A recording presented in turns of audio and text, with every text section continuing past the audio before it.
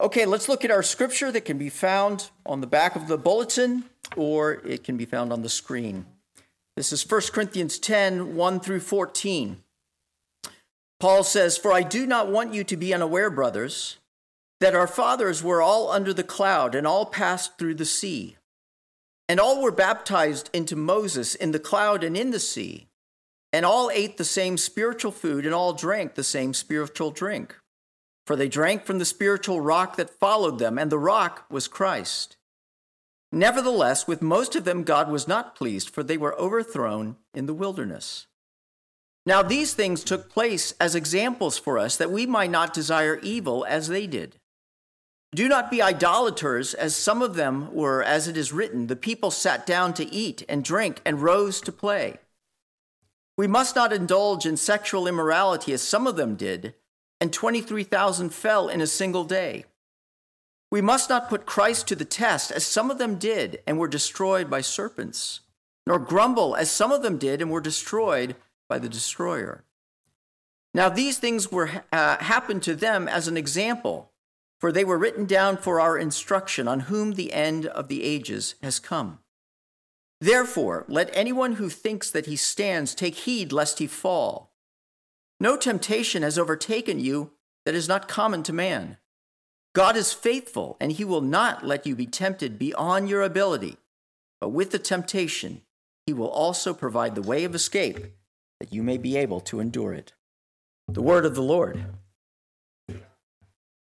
What is the biggest test you have ever taken? For some of us, it might be the SAT.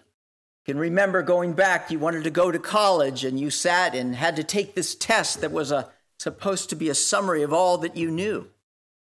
Or maybe if you're involved in the medical profession, your nursing boards or dental or medical. Or maybe in the military. Some of us are familiar with the infamous BUDS school for the SEALs that you have to take. A brutal test that proves what you know, that proves what you can do. Testing is a part of life. But you could also say that life itself is a test, is it not? It's a test for us as Christians, which many of us are. We've given our hearts to Jesus Christ. We've proclaimed him as our Savior and Lord. And that claim is going to be tested in life. See, that's what's happening to the church at Corinth, these Corinthian believers. They are being tested by the world, and they're feeling the pull, the temptation to turn back, to renounce their trust in Jesus Christ, to trust in the world instead, to worship the idols of the world. And the question for them and for us is this: will we continue to set apart Jesus as Lord, to trust in him alone, or will we fail the test? How can we be sure that we will be able to stand and at the end of our lives be able to look back and say, I have passed the test, I have kept the faith? The answer is this: that Christ, who has come before us, God incarnate in flesh, has passed the test, and he has laid hold of us. And by trusting in him and not in ourselves, he will help us to pass this test. See, Jesus has baptized us into himself that we might belong to him alone. So let us give our hearts to no one but him. Here's what Paul is telling us in the Corinthians we need to do in order to pass this test. Number one, we have to embrace our baptism. Number two, we need to examine our lives daily. And then finally, number three, we need to lay hold of his power. So let's examine these points. Number one, we need to embrace our baptism. Paul, in this epistle to the Corinthians, has been speaking of the freedom that we have in Jesus Christ. Christ has freed us from the power and dominion of sin, and we no longer have to sin. He's freed us from having to follow the false idols of the world. and freed us to follow the true Lord and Savior. See, freedom is not only freedom from something, it's freedom for something. Freedom to worship the one true God. But the Corinthians are continuing to dabble with the world. They're still looking to the world for freedom and looking to the idols of the world, of comfort and status and prestige. And they're not caring that the fact that they're doing so is harming their brother's faith. Paul has been speaking about his life and his fealty to Jesus Christ. He's been using his life as an example to remind them what God has called them to. And in Paul's life, we see that he has forsaken the world. He's given up his freedoms, for instance, the freedom of being paid, in order not to put an obstacle in front of people hearing the gospel. Paul has made his life to, as much as possible, become all things to all men, that they might hear Christ. Paul has demonstrated in his life that we cannot serve two masters. And so in this passage, Paul hearkens back to the Old Testament, and he wants to use the original people of Israel as a warning. If you'll remember, God liberated the Jewish people from slavery to Egypt, and he brought them out through Moses. These people might have left Egypt, but you see, Egypt never really left them. And so Paul uses them as a warning. Notice in verse 1, "For I do not want you to be unaware, brothers, that our fathers were all under the cloud and all passed through the sea. And all were baptized into Moses in the cloud and in the sea." This is the passage that we read earlier in the service. It says that they were baptized into Moses in the cloud and in the sea. Very interesting here, this concept, the cloud and the sea. Jesus himself said in John 3:5, "Truly I say to you, unless one is born of the water and the Spirit, he cannot enter the kingdom of God." See, this story of what happened with Israel is a picture of the true baptism. So these people passed, the cloud went behind them and before them, and they went through the sea, and they were baptized into Moses. Now notice the similarities between Moses and Jesus. Moses was called by God to go to rescue the Israelites, to bring them out of captivity. He was called to be the mediator of the covenant between God and the people. In other words, to represent God to the people and also to represent the people to God. And Moses went, and God used him, and the people placed their faith in Moses as representing God. And they followed him as he led them out of Egypt. And we see that Moses stretches out his staff. The people see the Egyptians coming, and they say to Moses, "Have you led us out into the desert to die?" But Moses stretches out his staff, and the water parts, and the people walk through, and they come out the other side, and the Egyptian army is destroyed. They emerge as a new people, as a free people. Egypt no longer has any claim on them. See, the people followed God through Moses. They were baptized into him. In the same way, we see that God continues to care for the Israelite people as they're on this pilgrimage, this journey to Canaan land. All ate the same spiritual food and all drank the same spiritual drink. For they drank from the spiritual rock that followed them, and the rock was Christ. We see that God provides for the people on this journey. When they have no food, God gives them manna from heaven, and he provides water to them. Several times he provides it through a rock, and this rock is symbolic of the person of Jesus Christ. See, Christ is concealed in the Old Testament, but he's revealed in the New Testament. Jesus was there providing and caring for the Israelite people.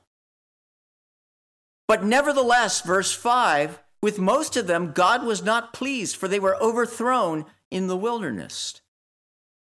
For most of them, almost all of them, except for two, they never made it to the promised land. God was not pleased with them.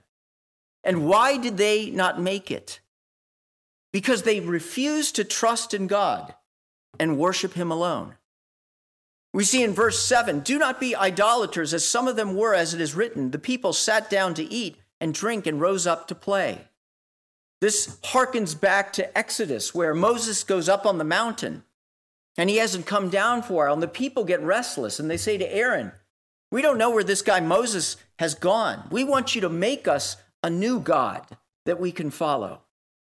And so Aaron fashions for them this golden calf that they are going to worship. And they carouse and they play and they say, this is the God who led us out. You sort of read that and you scratch your head going, are you kidding me?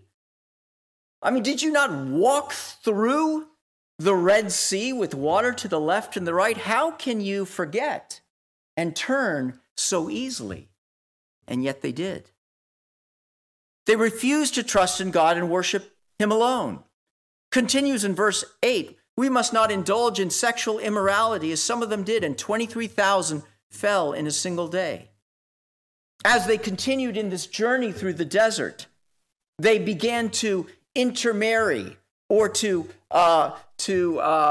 engage with the Moabite women, something God forbade them to do. And the Moabite women drew them to worship another god, and they knelt down at the other god. They were influenced because of their behavior, their decision to interact with these people.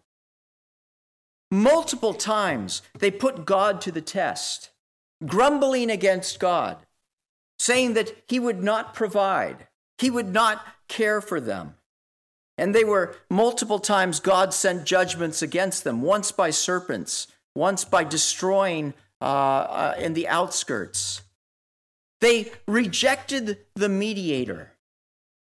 There were times when they said, we want to go back to Egypt.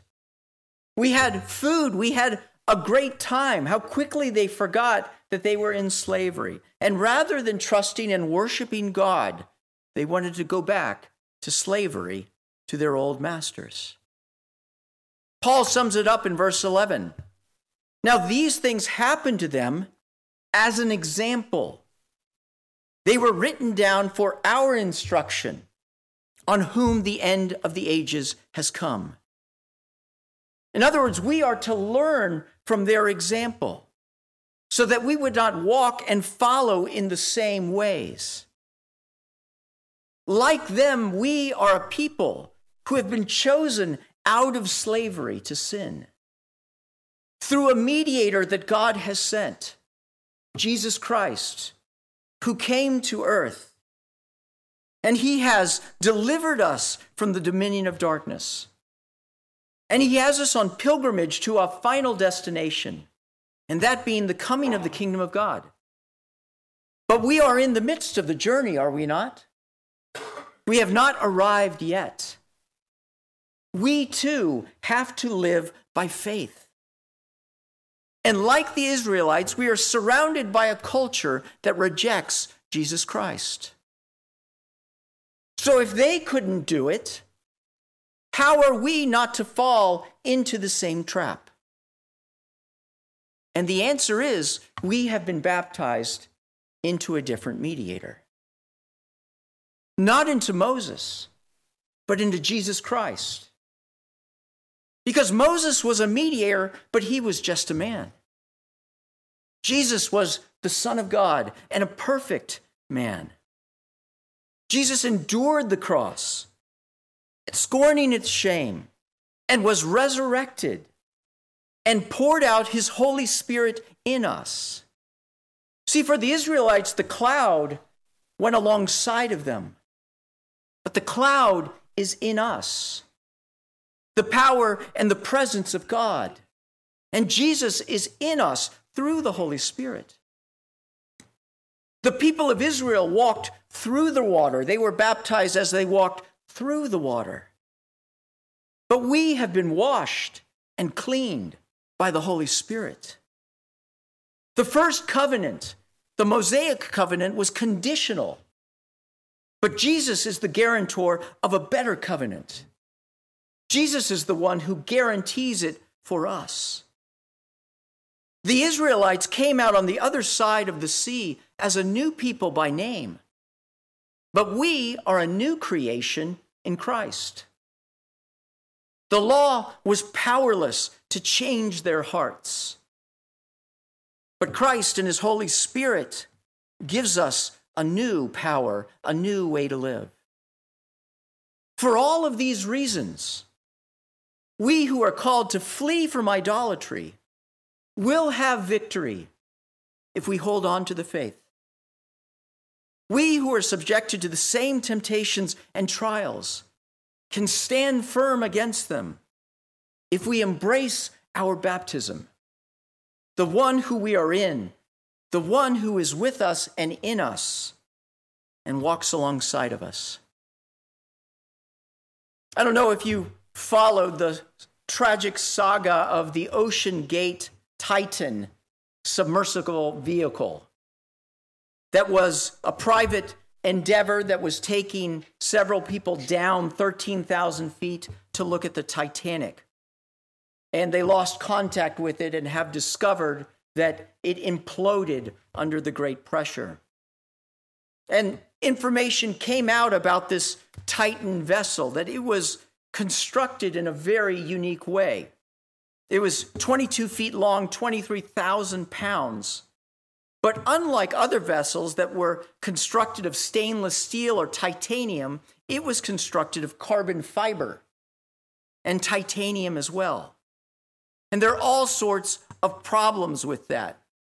See, pressure hulls should be constructed of a contiguous material like titanium or steel or ceramic, but carbon fiber is a composition of two different materials, and as such, it can twist, it can torsion with one another. And so there is a danger of delamination, these materials becoming separated from one another. And that apparently is what happened. That as this vessel took trips down to Titanic, it got progressively weaker and weaker. Spots that one couldn't even see became weaker until finally it could not handle the pressure and it collapsed in upon itself. See, it was faulty construction, not a safe vessel to trust in. And it eventually cracked. So the question I have for you and for me is this: who are we trusting in as we go through this life? Who are we trusting in to lead us to eternal life? We all are going through this Red Sea called living. And the world is hard. We experience the pressures that it puts upon us to live as it desires, to worship the things that the world worships. And the world laughs at Christians saying, will you really put your trust in a person that you've never seen? But Jesus is the only vessel that has gone into death and come out the other side. And when we are baptized into Christ, we actually on that cross die and are raised to walk in the newness of life. Romans 6 says, do you not know that all of us who have been baptized into Christ were baptized into his death? We were buried, therefore, with him by baptism into death, in order that just as Christ was raised from the dead, we too might walk in the newness of life. For if we have been united with him in a death like his, we shall surely be united with him in a resurrection like his. When you are feeling the pressures of the world, don't look to the world. Look to Christ. He is the one strong enough to lead us to the end. We must embrace our baptism, but we must also point number 2, examine our allegiances. Paul, after summing up the failure of the Israelites, turns and says in verse 12, "Therefore, let anyone who thinks that he stands take heed lest he fall." I like the NIV that puts it this way: "So if you think you are standing firm, be careful that you don't fall." Paul is saying, take stock of your life, because how I live shows what I believe. We're never in the Bible called to doubt our salvation, but we are called to examine it, for we can be deceived. We can think that we have been baptized in Christ, but not be. See, the Corinthians have an assurance, but a wrong assurance is what they're depending on. Notice that the assurance that Paul is attacking is not the assurance of faith that rests on the promises of God, but rather the assurance of the Corinthians, who are guilty of a misplaced confidence in their own knowledge. See, this is an assurance that we can have as well, in the wrong thing, rather than in the promises of God. Before the Enlightenment, faith, if you had asked a person to give a synonym for the word faith, they would have used the word trust. But after the Enlightenment, if you were to ask people a synonym for the word faith, they would have used the word believe. And there's a big difference between those two, at least the way that we think about belief.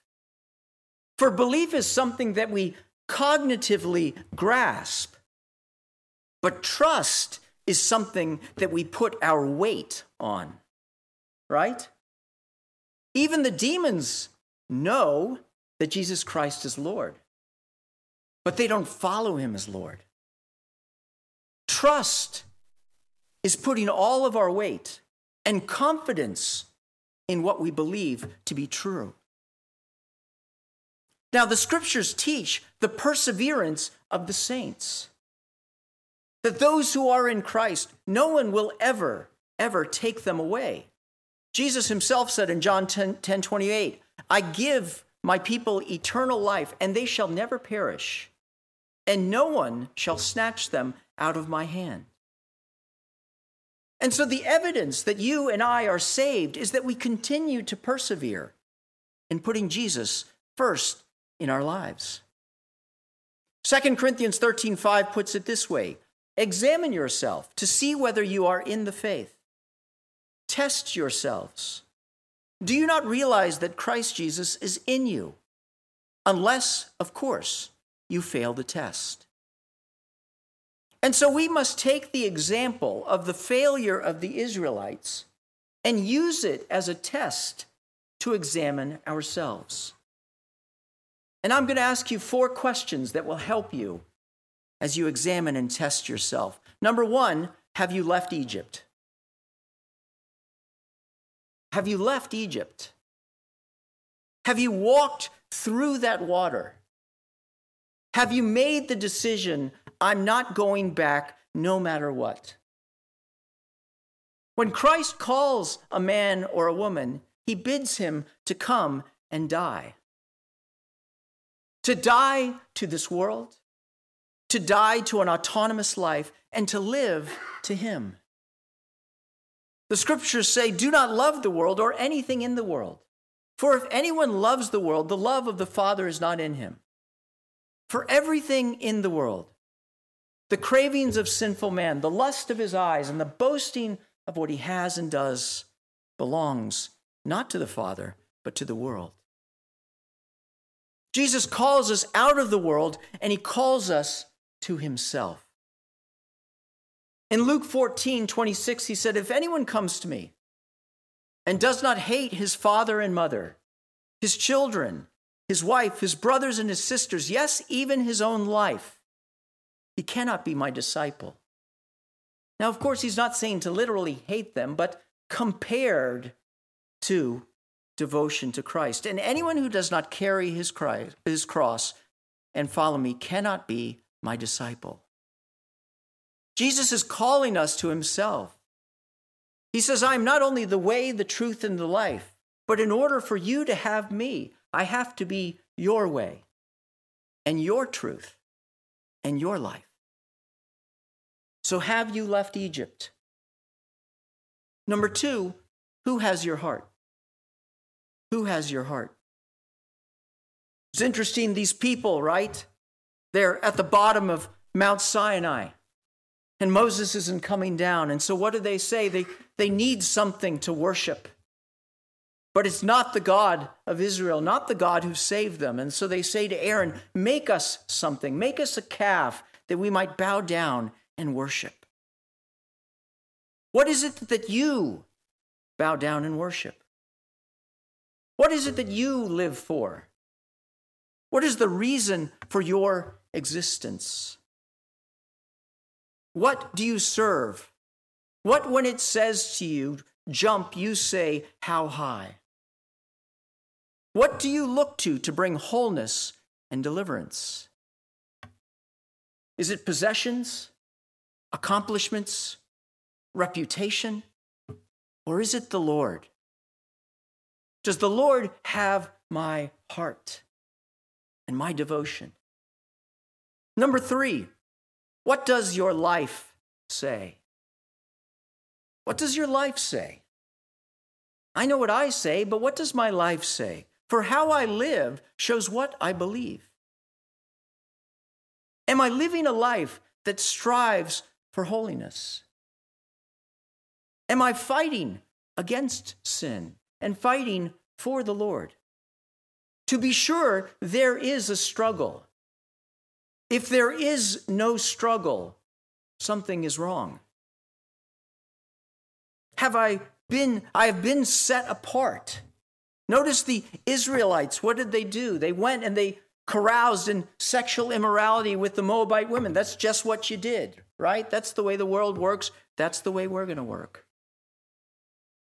But do I live for something bigger and better?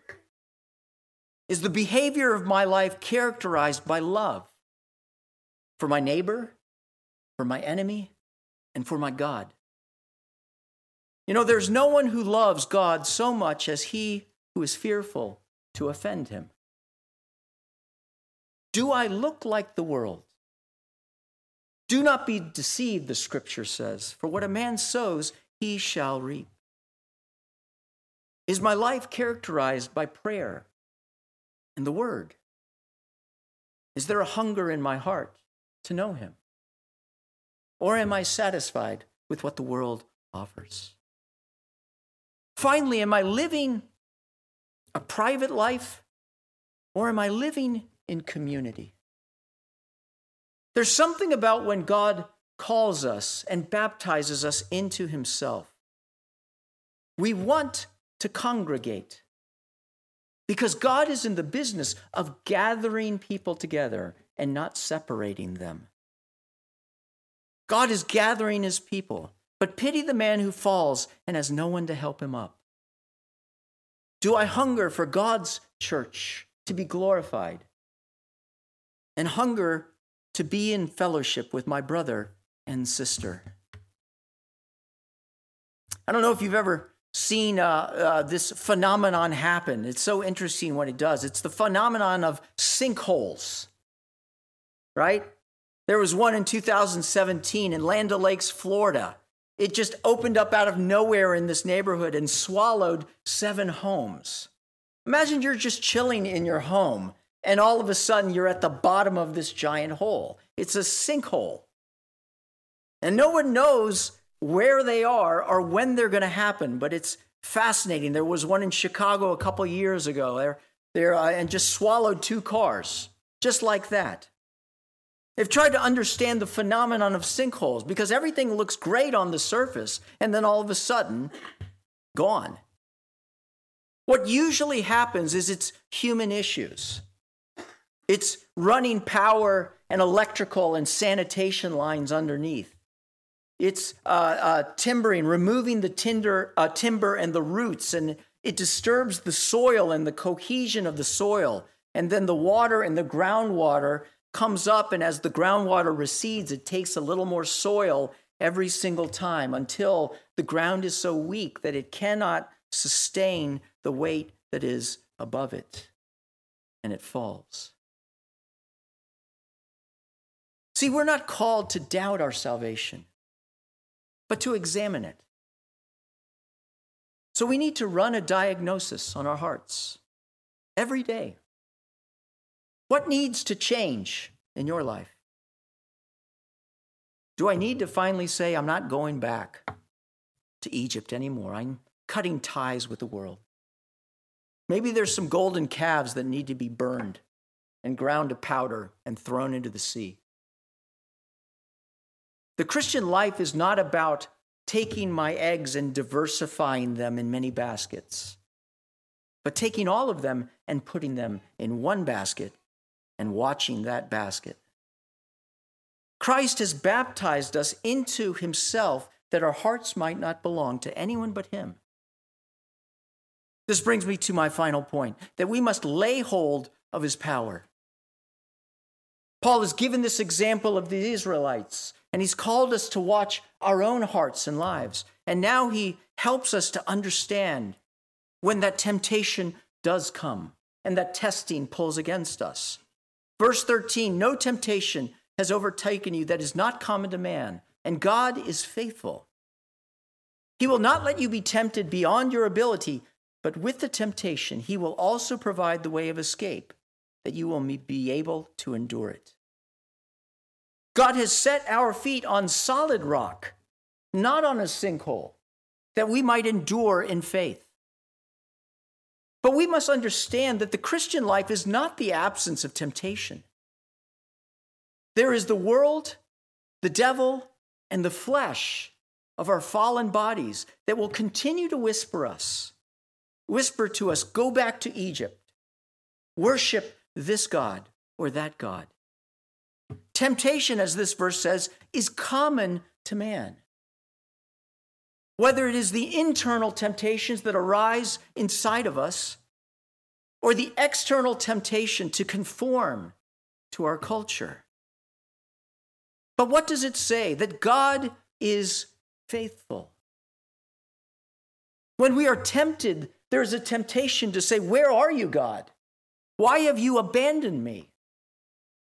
But the scriptures tell us clearly that God is faithful, and he will not let you be tempted beyond your ability. God knows our limits. He knows what we can handle. Now that begs the question, why does God allow us to be tempted at all? God is not the author of evil, but clearly he's allowing this temptation to occur. But you see, how could we learn to be holy except when confronted with unholiness? Sanctification is a muscle that must be exercised to grow. God wants to grow us through this process of temptation. And he provides us with the faith and the strength to resist. We do not have to be overcome by temptation. Whether it be doubt, or sinning, or hating, or lying, or falling away, whatever it is.